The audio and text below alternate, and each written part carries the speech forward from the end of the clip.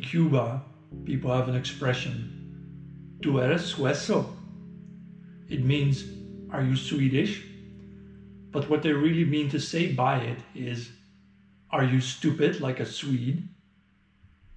Having in mind the average Swedish voter, we know too many in that country have a couple of screws loose in their heads. But not all Swedes are stupid. Some of them will tell you the truth, like the woman I met in the Arctic North. It was on a hike along Sweden's 440-kilometer long King's Trail, or the Kungsleden, which runs through Europe's last vestige of wilderness, a home to wild moose, bears and lynxes, and the occasional Sami tribe, the native Laplanders.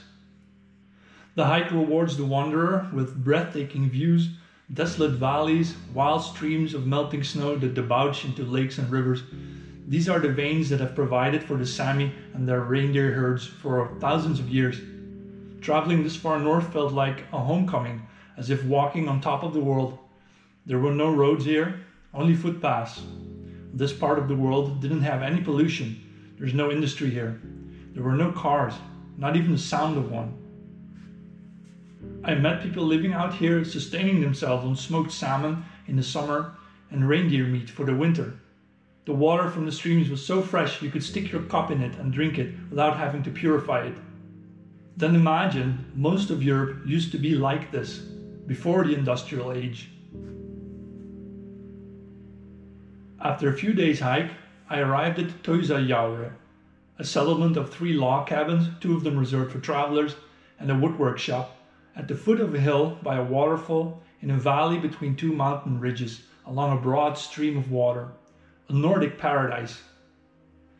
To get across this river, I'd have to paddle a small boat the next morning. I pitched my tent close to the riverbed, and that night, while I was walking outside, a woman from Stockholm came over to bring me some tea. It was raining, but gently. Deep blue clouds had gathered to cover the impressive mountains everywhere around us. I told her I'd come here because I was fed up of modern society. I said I wanted to feel the world, and she instantly understood. Something moved her to change the topic to something more serious, but cautiously, as if to test whose side I was on. She mentioned how strange it was that so many immigrants from Muslim countries were coming over to Sweden. She clearly wasn't one of those liberal Swedes who welcomed them in. And the story she told me next is the truth about Sweden. For centuries, Sweden had always been Scandinavia's regional superpower. Norway existed practically solely to supply Sweden with its low-wage labor. Norway used to be a third-world country back then, and during the wintertime, cut off from the outside world, many Norwegians died of starvation each year. But Swedes felt superior. They were Northern Europe's military, financial, and cultural center. But then, in 1969, Norway struck oil at the bottom of a sea Denmark had once sold it for just a bottle of champagne. The Norwegians never emptied that bottle, but they did set out to haul in over $1 trillion worth of oil, so much it could afford every Norwegian citizen alive today at least $150,000 of free spending budget. You can guess what happened next. The status quo changed.